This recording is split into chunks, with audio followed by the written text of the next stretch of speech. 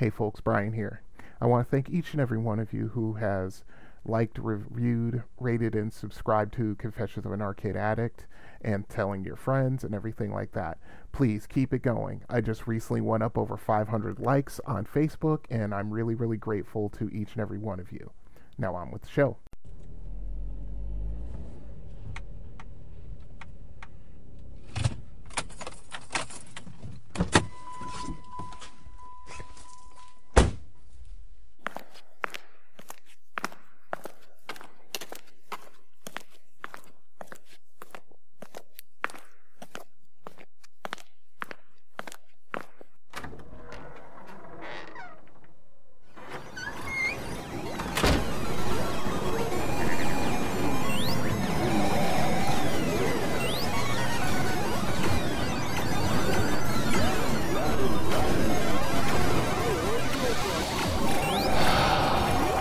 I'm home. Welcome to the Confessions of an Arcade Addict podcast, an introspective look at video gaming from the classic era to the modern day. Now here is your host, Brian. Hey folks, what's going on out there? Brian here, and this is episode number 31 of the Confessions of an Arcade Addict podcast. When last we left, I think was about a month ago. First of all, my apologies. I've been stressed out a lot lately and working and trying basically to keep everything on even keel, and sometimes because of that, the podcast tends to take a bit of a back seat, so I apologize for that. I try and get these things out once every 3 weeks or so, and life sometimes interferes, and when it does, you know, you know. I don't have to tell you guys. I mean, hell, we're in the middle of a pandemic right now. Oh, but anyway, so when last we left off, I went up to the arcade in Brighton again. Had a pretty decent time. Um, didn't do anything of note aside from straight nining the Galaga machine, all because somebody there wanted to see me do it. So I did it. Let's see, what did I play? I played Asteroids and Star Wars, of course, and several other games, and just a normal day of stress relief at the arcade in Brighton. So nothing really to write home about there. I know I've been remiss in posting or in not posting images on Instagram, but the next time I go up there, I will make sure to do that. Um, with the social distancing and the capacity numbers of the building reduced, I think the most people they can have in there at one time is like 63, which is, I think, 50% capacity if I remember right. But yeah, so even then, there weren't that many people in the arcade. So basically had free run of the place. Had a little fun. Blew off a little steam. The usual. Um, let's see. On the home gaming front, I've been playing BattleTech a lot. I've been playing Steambird's Alliance quite a bit, and also when I found out that Star Wars Squadrons was coming out, I immediately pounced on that. Um, Full disclosure for those who don't know, um, I've been a Star Wars fan since the summer of 1977 when it came out, and anything Star Wars that's good, I'm all about it. As a matter of fact, I'm rereading the Rogue Squadron novel series that Michael Stackpole and Aaron Alston, may rest in peace, wrote back in the 90s. And yep, they're just as much fun now as the 15 or 20 times that I've read them. But that's just how it is. Um, so yeah, I bought and downloaded Star Wars Squadrons, and that game is so much fun. Oh my goodness. Um, as I said when we were all waiting for Electronic Arts to fully release the game for download and install, we're all sitting there on like a Thursday night waiting for midnight to strike so that the game, so that the servers, EA turns their servers on and you install the game and you can start playing it. And I said while I was watching all of the trailers for the game, I said this hits me right in the 1977 feels for sure. It's a lot of fun. The game takes place like 4 years after the Battle of Endor. The New Republic is fighting against the Empire, still. And one of the coolest things about the game is that you play it from both sides in the story mode. They start either way. You start off as either a New Republic pilot or an Imperial pilot, and as the story progresses, you switch, which means you fly when you're playing the New Republic. You're in X wings, Y wings, A wings, and U wings, and each ship has their different characteristics, and they're all fun.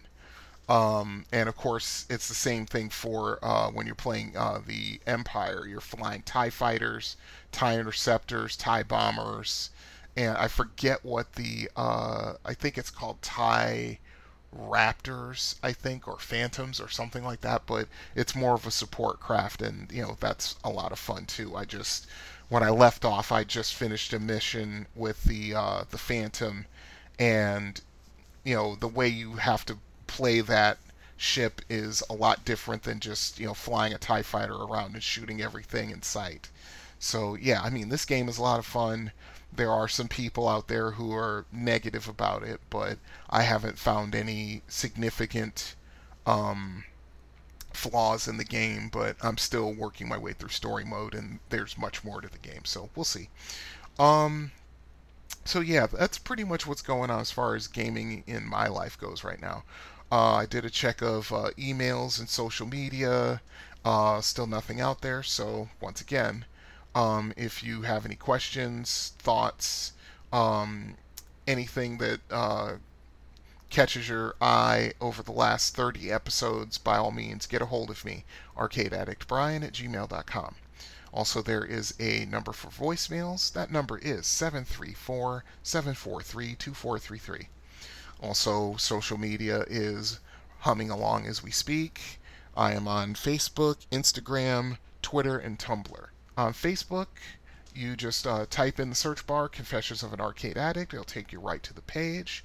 Also, there is a discussion group that is linked to that, so if you want to get a hold of me through there, that's cool. And also, there are people there that you can have discussions with or ask questions about games, so forth and so on. So yeah, that's there for you. My Twitter screen name is @arcadeaddict_B. Instagram is @arcadeaddictbrian, and Tumblr is tumblr.com/blog/confessions of an arcade addict. So once again, there are multiple ways of getting hold of the show. If you got any questions, comments, as long as you're civil, have at it. We can talk about it. So then, I got a little bit here. It's a bit of a short show, but I think you'll like it. So let's get right into it. Story time.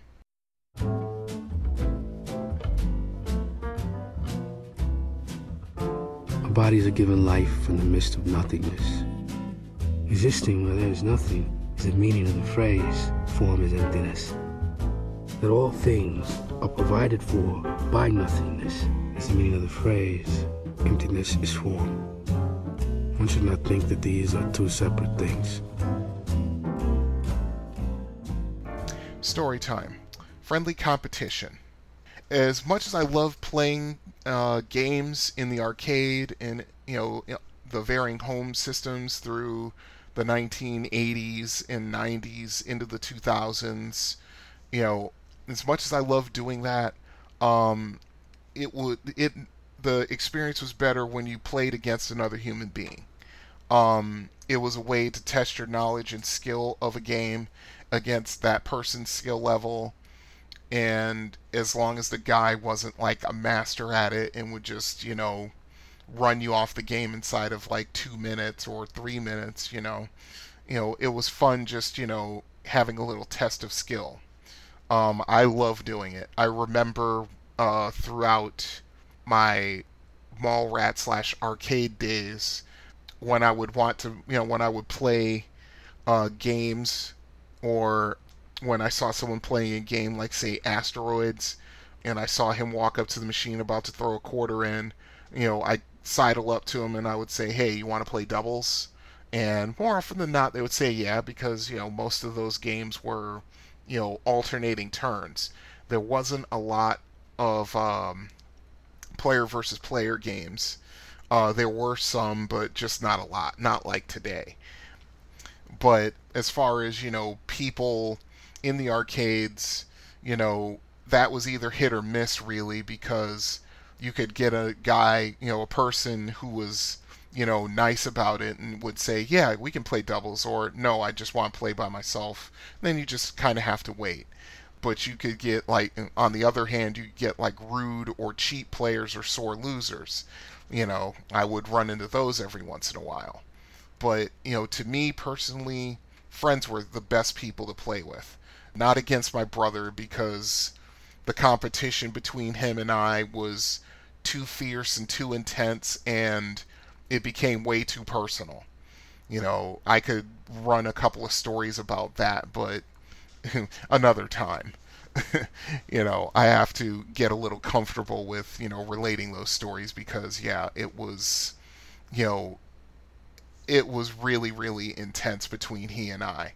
And the funny part is that, with the exception of, like, one game, the game called Megazone, which was introduced, I think, in 1986, I think, or 85, in there somewhere. That was the only game my brother could consistently beat me at. Otherwise, I would, once I got into my teens and middle teens, yeah, I was taking him out with regularity, and he just did not like that. But yeah, not my brother, because that was just a whole different thing. That was really, really personal and really, really intense. But I had the best time with my friends, because we knew there was nothing at stake aside from bragging rights. And in the case of a couple of people, bragging rights was all that mattered in, our circle of friends when it came to certain games. Let's see. There were tons of, like, different things going on at the Nintendo kiosk. I talked about that in a previous episode. I had a job there for like 3 or 4 months, right over the Christmas season of 1990 going into 1991. And before then, they were there. Yeah, they were there like in like spring of 1990, and they had like 1, 2, 3, 5 enclosed TV screens hooked up to Nintendo Entertainment Systems, and they had various games in them, and I would go there and want to play a certain game. I would play like oh goodness, what was I playing? I can't even remember now. But the thing that sticks out in my memory about the kiosk before I got a job there is that myself, this kid named Mike, and like I want to say 4 or 5 other dudes, we would when Baseball Stars came out for the Super Nintendo, or not the Super Nintendo, excuse me, the NES. Once we figured out that you could create your own baseball teams, and then you could pitch yourself up against the computer-controlled teams and other created teams by other players, and it would be done tournament style, and that's how you earned money in the game to improve your team. Oh, it was on. It was on, and it was cracking. I mean, it was to the point where the competition got so intense between in that group is that we started going into the game when the other guys were around, and we would steal their best players, and we would like create like a real crappy player and stick it on their team, and then when it came time for that person to come and play, he would find out that one of his best players had been, poached. It got really personal, but it was a lot of fun. Um, Another thing was the summer games marathons that myself, my friend Edgar, my best friend Robert, and a couple other people used to have over Robert's house, over my house, and over Edgar's house. We would just get together and play summer games. For those who don't know, summer games was basically the Olympics. It came out in 1983 or 82 or 83, I think. It was somewhere close to the 84 Summer Olympics. That much I do know. But it was a fantastic Olympic sport game by Epix. And, you had 100-yard dash, 110-meter hurdles, javelin toss, long jump, and, oh goodness, what did we have? There was a couple other events mixed in there. I think like a gymnastics was in there too. But it was, oh, that's right, platform diving. That was the one that we always used to really get competitive over, because it wasn't the fact that you could jump, you could have your diver spring off the platform and he could, do various pike position things and somersaults and all that kind of stuff, and you had to stick the landing. You had to be, when you entered the water, you had to be perfectly vertical, hands down into the water. Although I think it worked the same if you landed feet first too. And yeah, it got really really intense, but it was fun. The same thing for Epix Wrestling. That came out in, I want to say, like 1988, and that was, like I said, that was several of my friends. We would get together over my house or Edgar's house, and we were all big time professional wrestling fans at the time, and we would just go at it with the various characters in the game. That was fun. GBA basketball was another one. That was me, my friend Edgar, my friend Walter, and like 2 or 3 other guys. We would set it up tournament style.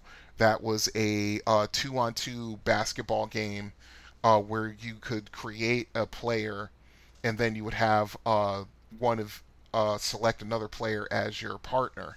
And the funny part is they had all NBA players from ranging from the 1960s through the 1980s, but they couldn't use their names because, of course, they didn't have NBA licensing. So they would use like names that you knew were the players involved, but of course they didn't use their names. But it was fun.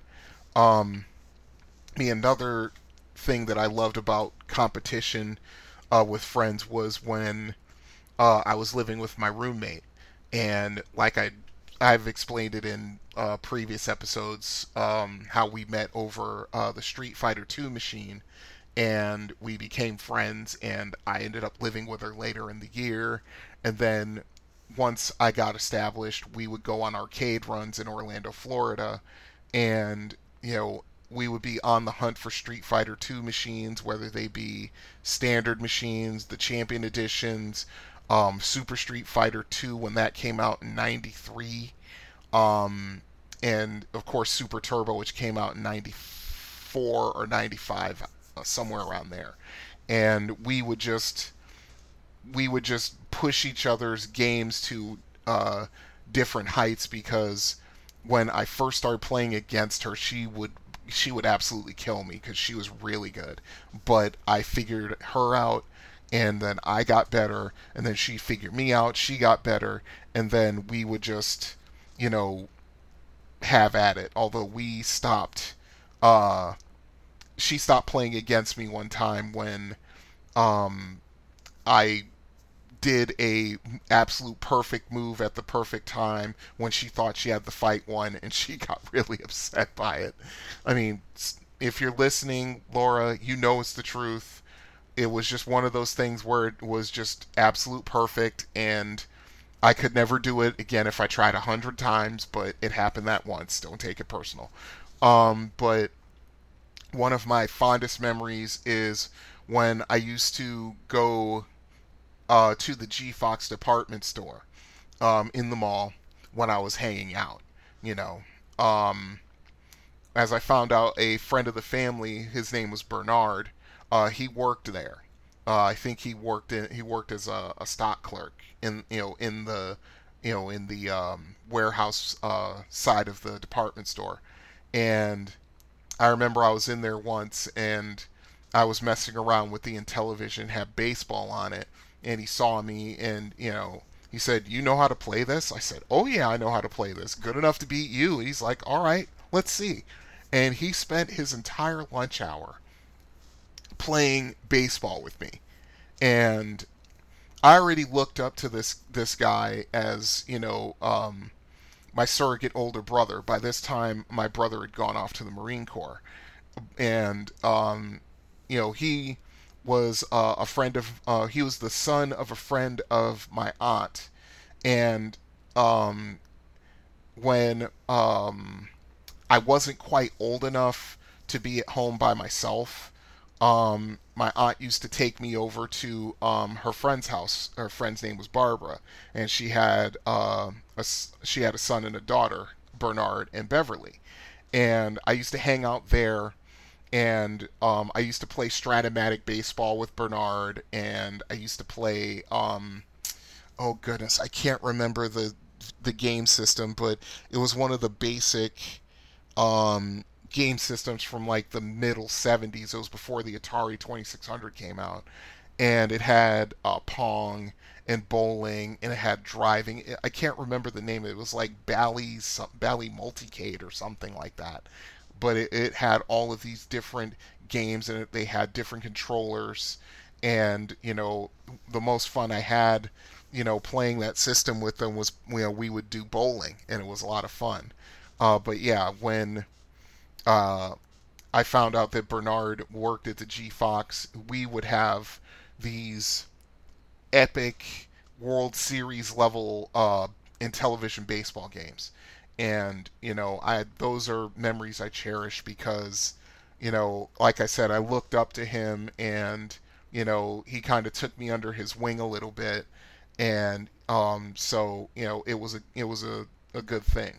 And he was a pretty good video game player on top of it. So yeah, it was like, it was perfect. So yeah, that's story time. My stories of friendly competition and so forth. I know you guys out there listening, I know you have stories about that one guy in the arcade who always was, kicking your butt at a certain game, and you were just determined to beat him. Or you would have knockdown dragouts with a sibling or a family member, or even your dad or an uncle, something like that. I would love to hear from you about it. arcadeaddictbrian@gmail.com. Okay, with that done, let's move on to the next segment of the show, which is, Are You Experienced? I'm too old for this.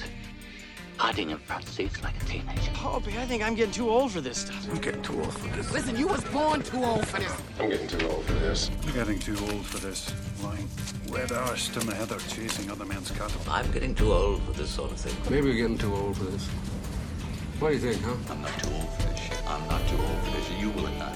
We're not too old for this shit. We're not too old for this shit. We're not too old for this. Say it like you believe. We're not too old for this shit. Yeah. We're not too old for this shit. I'm not gonna buy a hemorrhoid cushion. We're not too old for this shit. Are You Experienced? Ikari Warriors. Oh boy, this game, I'm telling you, I had a love-hate affair with this game. And I'll go into it once I give you guys a little bit of information from Wikipedia about the game. Okay, Ikari Warriors is a vertically scrolling run-and-gun shoot-'em-up arcade game developed by SNK, published in North America and Europe by Tradewest, and released in 1986. Originally entitled Ikari, which is the Japanese word for Fury, Ikari Warriors was SNK's first major breakthrough US release. The game was released at the time when there were many Commando clones on the market. That means Commando, which was made by Capcom, which was a vertically scrolling run-and-gun shooter released in 1985, for those who don't know. What distinguished Ikari Warriors were the rotary joysticks in a two-player mode. The player characters in Ikari Warriors are Colonel Rolf Jones and Second Lieutenant Clark Still of the later King of Fighters series, and they are known outside of Japan as Paul and Vince. They battle through hordes of enemies. According to designer Keiko Iju, the game was inspired by the popular Rambo films and takes its name from the Japanese title of Rambo First Blood Part 2, which is called Rambo Ikari no Dashutsu, or The Furious Escape. Rolf and Clark also make an appearance as playable characters in Metal Slug 6 and Metal Slug 7, as well as the King of Fighters series. They're also featured as cameos in Super Smash Bros. Ultimate as background characters in the King of Fighters Stadium stage, as well as both of them sharing a spirit. Interesting. Let's see. Gameplay. The player takes the role of commando-like warriors named Rolf, who has the red headband, and Clark, who has the blue headband, who must try to reach the village of Ikari. Enemy units attempting to kill the player include tanks, enemy soldiers, and helicopters. A number of power-ups along the way help the player achieve victory. Players must proceed from the bottom of the screen upwards toward the village of Ikari. The enemy tanks are immune to enemy bullets, and they shoot shells. As you proceed further in the game, they shoot missiles, then missiles that create massive explosions, which can give you all kinds of problems. As you go along in the game, you also have tanks that you can jump into. The tanks are immune to enemy bullets, but they have a limited supply of fuel, and they will sustain damage when the fuel runs out or the tank is caught in an explosion. And it will kill your player unless you can get out of the tank and get clear of the tank before it explodes. The rotary joysticks are regular 8-way joysticks, but they also have a rotary control on the top of them that gives you the freedom to walk in 8 different directions and attack in 8 more. No shot is fired directly from in front of the player. The warrior uses the machine gun in his right hand and throws grenades with his left hand. If a player takes too long moving up the screen, the computer starts using what is called called for fire. A red spot appears below him, and a missile comes from the top of the screen, and if you don't get away from that red spot, the resulting explosion will kill you. This is just basically a mechanic used to speed the game up. The game is simply known as Ikari in Japan and Ikari Warriors in the United States and Europe. In addition to changing the names of the main characters, the military commander the players rescue at the end of the game is named General Kawasaki in the Japanese version, and Colonel Cook in the U.S. European version. General Kawasaki's name was unchanged in the NES version. The enemies in the game were actually neo-Nazis, as evidenced by the presence of a swastika in the middle of the final room. Well, that's interesting. Huh. Okay. Let's see. In Japan, Game Machine listed Ikari Warriors on their March 15, 1986 issue as being the most successful table arcade unit of the year. And I believe that because it really got a big impact over here.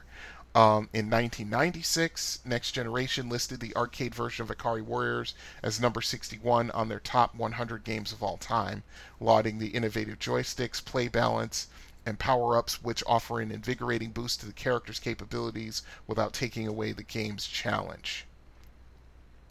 Let's see, Ikari Warriors spawned the sequels Victory Road, which was also released in 86, and Ikari 3 The Rescue in 1989. SNK released an Ikari Warriors clone in 1987 called Guerrilla War, also known as Guevara in Japan. The game features communist fighters Che Guevara and Fidel Castro as its heroes. Well, that's interesting. I didn't know that. Wow. Let's see. My experiences with it. Okay, like I said at the top of the segment, this game was really addicting to me. The first time I played it was in the game room at Bolarama, and from that first time, I was in a word, obsessed. I was constantly dropping quarters into it, and there were times, a couple of times, where I would show up with like 2 or 3, sometimes as many as $5 in quarters, and just spending the entire day trying to beat the game. I mean, I love it. It's one of the best run and gun shooters that you'll ever play. The action is paced right. You have to plan and think almost as much as you blast enemies run and gun style. It might be, at least to me, it might be underrated, but then again, as I listen to other podcasts that talk about this game, I don't think it was, because almost everybody loves it. Okay, so that's our experience for Ikari Warriors. So let's immediately pivot into time for some strategy.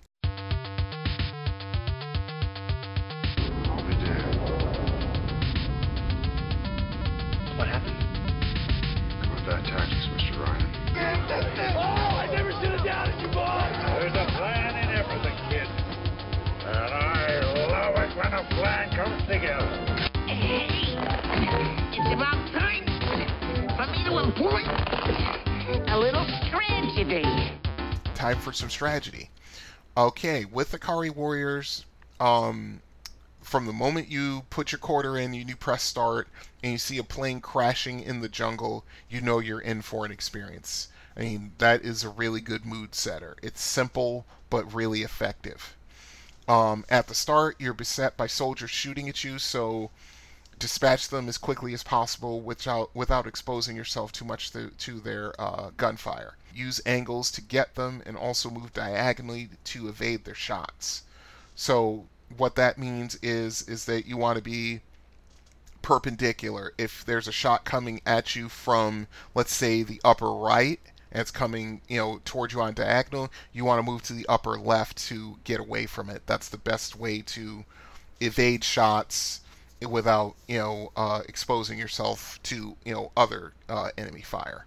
As you move forward, stay on the lookout for soldiers that are dressed in red, because most of the time they carry the power-ups you need. The list of power-ups are as follows. There's a power-up that has a gun on it. Basically what that does is restore your machine gun ammo to maximum. There's one with a grenade that maxes out your grenades, because you start with a relatively low amount of bullets and grenades. There's one with a gas tank on it that will, if you're driving a tank, it refuels your tank, and it also restores all your ammo to maximum. So even if you're not driving a tank and you're just running around as one of the soldiers, you want to get that, because that refills all your ammo. There's one with a K on it that basically, when you run over that icon and pick it up, that kills all the enemy troops on the screen except the ones that hide underwater. There's one with an S. Basically, that speeds up your machine gun shots, and if you're in a tank, that speeds up your tank shots. There's one with an L that increases the range of your bullets and shells to go the entire length of the screen. One with an F, the bullets turn red and they can destroy trucks, gun emplacements, and bases. It's a piercing shot. It'll pass through rocks and other barriers without the rock or barrier blocking the shot, which helps in probably close to the middle of the game. If you're driving in a tank, now your round shells become rockets. And finally, the most important one, the one with the B, that gives you blast grenades. When you throw a normal grenade, the grenade is like whitish silver as you're throwing it. When you run over the B icon, they turn red. And when that happens, when you throw the grenade and it hits where you're throwing it at, it creates a giant-sized explosion. When you're in the tank, your tank shots become blast grenades as well. So it behooves you to pick up all of these power-ups as they come along, even if you have them. The long-range shots are extremely important, because you will come up against certain parts of the game where the enemy is entrenched on like these high walls, and the only way you can get them is to hit them with a really well-placed grenade shot, which will expose you to their fire, their machine gun fire, and possibly grenade throwers on the wall as well. And they'll throw either regular grenades or explosive grenades, depending on how far in the game you are. So yeah, these power-ups can make or break your game. As you continue in the game, you'll find tanks to jump into, like I said, and as you move further along in the game, you have to watch the fuel gauge on it and make sure that if you see any gas icons on the ground, that you get to them as soon as possible. There was one point where I was so good at this game that I could take a tank from where you first get them right after the game starts, and I could, as I got all the power-ups, I could basically run that tank all the way up to where you have to abandon it, because now you have to get in the water, and swim. So yeah, that was when I was really, really good at the game back in the day. As you're in the tank, you want to avoid enemy grenades and shells from enemy tanks, and if you get hit, you have maybe about 3 seconds to jump out of the tank and move away from the tank before it explodes, because if you're anywhere near it when it explodes, it will kill your character and cost you a life. From there, it's all about just taking out the enemy soldiers, tanks, bunkers, and helicopters while evading their fire and explosive grenades and managing your ammo. It's easier said than done, but as long as you just use a little common sense, and you have to watch out for mines, and as you get further along in the game, I think once you get to like 2/3 through the way of the game, now you have to watch out for the call for fire spots that I talked about in the previous segment, because now those are basically spots that if you run your character over it, a shell will come from the top of the screen and explode on that spot, so you have to get away from it as quickly as possible. And it gets a little frustrating in the last third of the game, but if you're decent at it, you can pretty much get through the game without having to continue. Let's see. You try to stay alive as long as possible, because if you have explosive grenades and you lose them in like the last third of the game, you might as well just let the game kill you off and start over, because the red soldiers don't come out quite as often, and if they drop a power up at all, it's completely random, so the chances of you getting your explosive grenades back are fairly slim. So and once you get to the last third of the game, the enemies have explosive grenades, and they have no problem in chucking them and repeatedly and making your life really, really difficult. I have beaten this game. I think if you get to the end and you rescue the Colonel at the end, you get 1,000,000 points, and then and then the game is over, and that's it. It doesn't even start over or anything, but if that's okay. The reward is worth it. But I remember when the game was at Bowl-O-Rama, all the top 10 scores on the game were at least 1,200,000 points. So you had to beat the game to get on the high score table. This game is a classic. I love it. It's great. Like I said a couple of episodes ago, Amazon has gotten into the gaming market. Like they're trying to do what Steam does. And I think they got a little deal with SNK, because they got a whole bunch of SNK games for download, and for playing. And they have what is it called? SNK's 15th or 20th anniversary collection, and Ikari Warriors is in it. So, I actually played it, and that that version of the game has a rewind feature, which means if you get killed at a certain point, all you have to do is press and hold down a button on your controller, and the game will rewind itself, to a point where you weren't killed, and then you could try something different. When I found about that, I was happy, and the first time I played Ikari Warriors, I beat it because of that function, because I forgot more about that game than I thought I had. So yeah, I love this game. It's an absolute classic. If you can find it, I mean, Amazon has it there, right there. The games are free if you have Prime, which is a big bonus. And, all you have to do is just download the game and you have it. And you can play it as much as you want. And I certainly suggest it. Great game. Okay, and that is time for some strategy.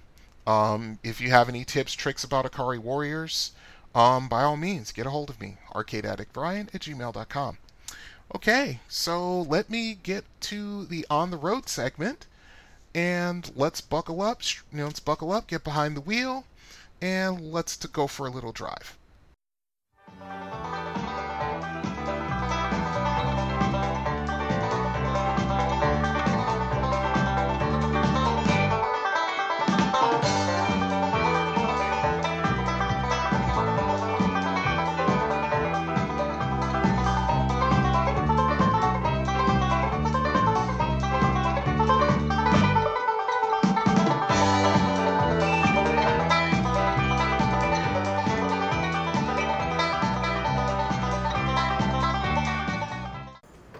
Hey folks, Brian here. Just leaving Pinball Pete's and on the way home. I was just minding my own business, playing some games, played some Street Fighter 2 Champion Edition, as I like to do at Pinball Pete's. And, well, let's see, I did okay. The score was pretty good. I got like 900,000. But Bison wasn't having it tonight, so yeah, I lost. There were some dudes, younger guys. I mean, full disclosure, I'm 50 years old. Still playing video games, of course, because I still have a big 12-year-old running around inside me. So yeah, there were some younger guys. Like I want to say no older than 21. They were there. One of them walked over to me while I was playing, and he asked me if I played Street Fighter 3 Third Strike, and I said to him no. I wasn't a really big fan of Street Fighter 3. And he said, okay, and he went about his business. And about 2, 3, 4, 5 minutes later, somewhere in there, I was just playing, I think I was playing Sagat at the time. Or I was either playing Sagat or I was playing Vega, one of the two. And he came over and asked, he said, oh no, he waited until I was done, that's right. And he saw I lost to Bison and he asked to play me. And I said, sure. I haven't had anybody play me in Street Fighter since, oh goodness. I can't even remember the movie I was going to see, but Street Fighter, the movie theater had Street Fighter Alpha 2 in the lobby, and I was just playing it to kill some time before the movie started, and some dudes came up on me and asked if they wanted to play me. I said, yeah, sure. And I played them and I beat them. Like, there were 3 of them. I think I beat 2 out of the 3. I think the third guy didn't even put his quarters down. But yeah, to this situation, yeah, he came in and he played me, and he played me 5 times and I beat him 5 times. That just gave me just the thought about friendly competition.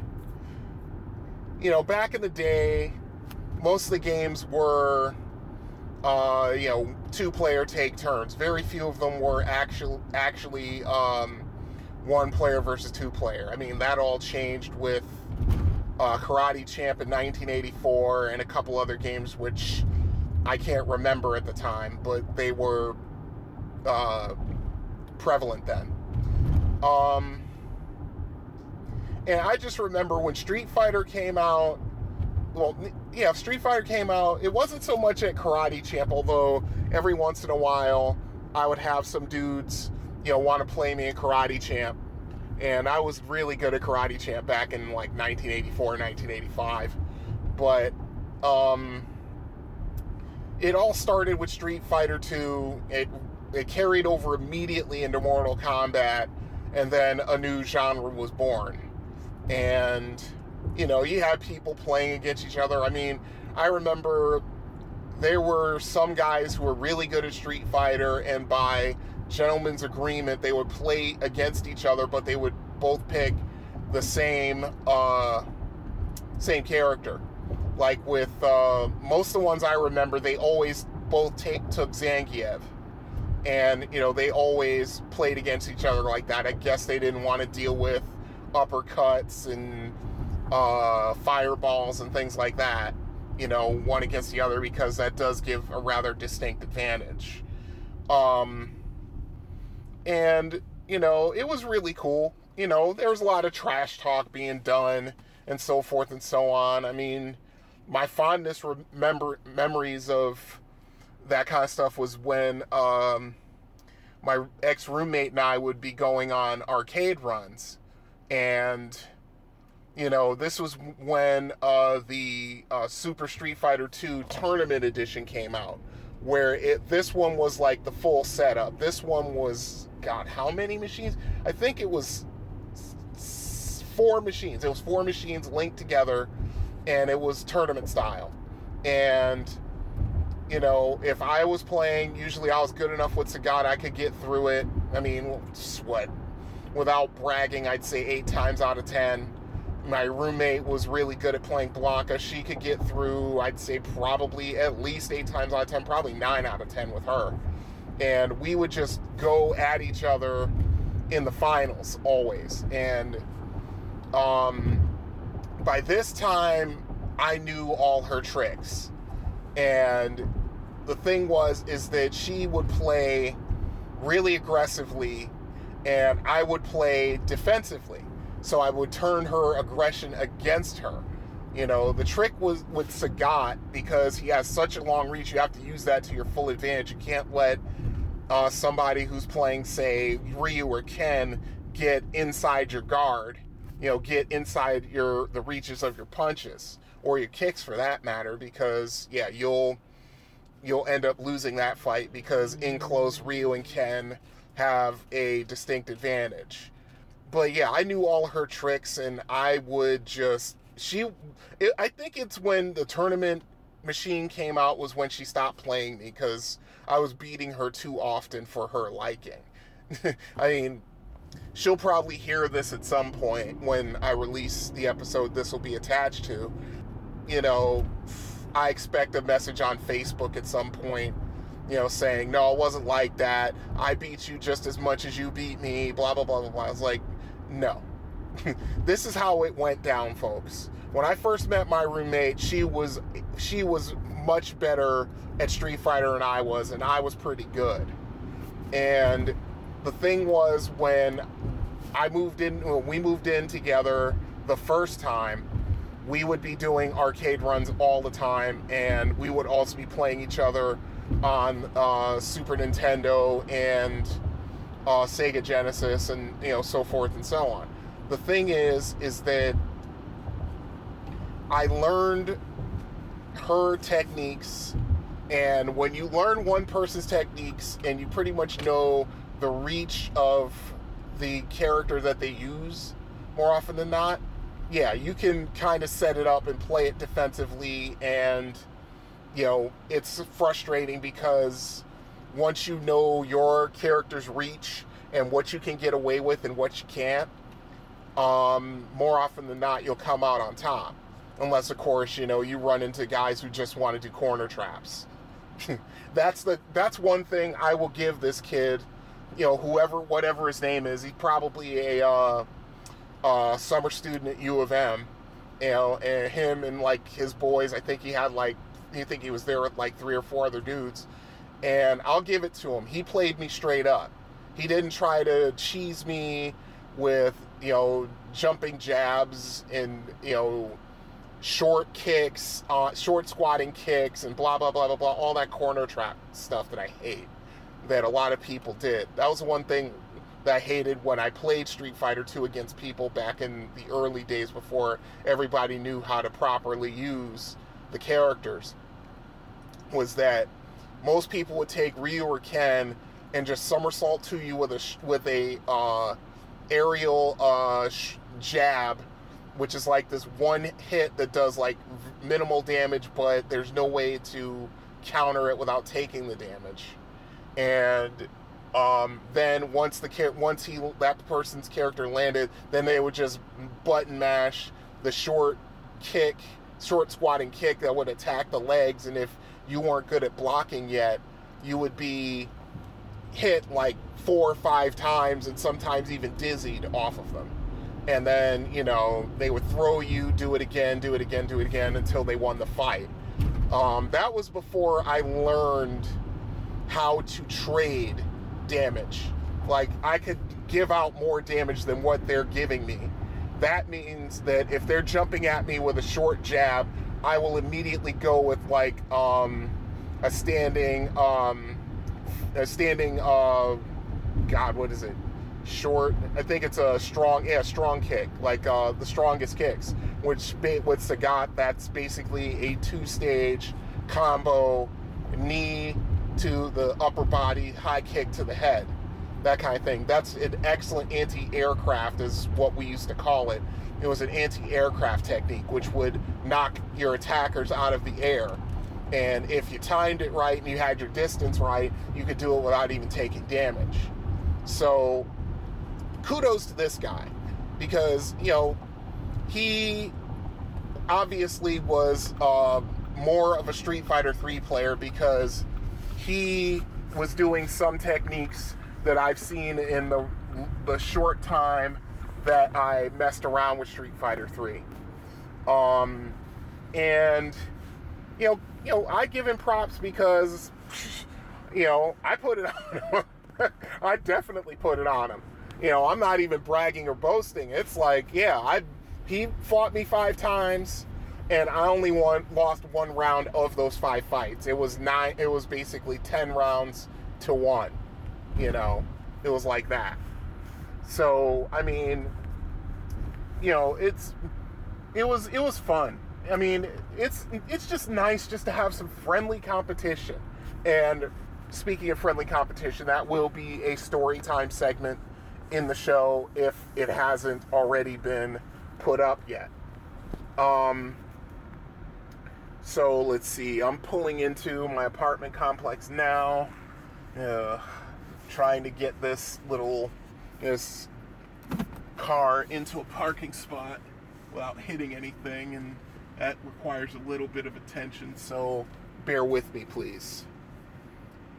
So, I mean, it's like I said, he fought me straight up, he fought fair, he was trying to do things, and, between me knowing how to exchange damage, and I knew my character's reach perfectly, and he wasn't quite sure about Ryu's reach when he first fought me. Then he took Ken the other 4 times, and he was amazed by Ken's fierce Shoryuken, which covers quite a bit of ground. I recommended that to him, actually.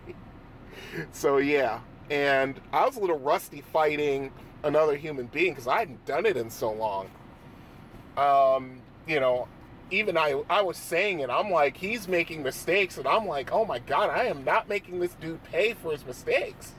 Because he would, try to attack with a straight standing attack, and I would be squatting underneath it, and I'm just flubbing on the counter attack. And I just, it was kind of funny, though, because I was just like, man, I even said it aloud to him, and he laughed. I was like, dude, you are making some mistakes here, and I'm not making you pay for them. Man, I'm rusty fighting another person. But, yeah, it was a lot of fun. It was a pretty nice night to be had at Pinball Pete's. I mean, I was only there for like, what, I'd say probably, an hour and a half or so. I mean, I played the Ms. Pac-Man side of the Galaga Ms. Pac-Man 20th anniversary machine, which has a Hyper Ms. Pac-Man in it, and the high score was like 270,000, but I only scored like 205. I was a little disappointed with myself. Their Robotron machine is still not operating at 100%. I should have told the attendant about it. You know, the fire control, the firing to the left doesn't always work when it should. And Robotron is one of those games where it's hard enough without working with a handicap. But yeah, next time I go there, I'll definitely tell him. So anyway, yeah, that's my little arcade run at Pinball Pete's. It was just fun just to play against somebody who wasn't like hyper serious or so focused on the game that, that it would make it a really bad experience, which actually was the last time I played somebody at Pinball Pete's. It was SNK versus Street Fighter. I think it was the 2000, and this guy worked at Pinball Pete's, and basically he knew that game inside and out, and basically played me to get me off the machine because I was going through that machine by myself and I was doing very well. And he's like, "Can I play you?" And I said, "Okay, sure." And he had all his corner trap techniques down to a science, and it was really frustrating to play against that guy. And then he's going to look at me and he's going to say, "What are you going to do?" And it was like, okay, I see how this is. This dickhead works here, and he thinks he's, hot S on a stick, and, what am I going to do? I'm not going to, get into some sort of altercation with the guy. I just basically walked away from him. I think I said something about his game fighting technique, but yeah, I walked away from him because I was like, last thing I need to do is have a run-in with the police because some prick is, being who and what he is, and there's no recourse there. You just basically have to wear it and walk away at that point, But anyway, yeah, that was my little arcade run at Pinball Pete's. So I'm going to call it here because it is now 11:20, and I need to get into bed because my son is starting his summer school tomorrow morning, early tomorrow morning, I might add. So I'm just going to call it here. So until next time, this is Brian from On the Road. Good gaming, have fun out there, au revoir. This has been the Confessions of an Arcade Addict podcast. All music has been provided by Kevin MacLeod. You can find his music at incompetech.com. You can contact the show by email at arcadeaddictbrian@gmail.com, or you can call and leave a voicemail at 734-743-2433. Until next time, you have been listening to the Confessions of an Arcade Addict podcast. See you then.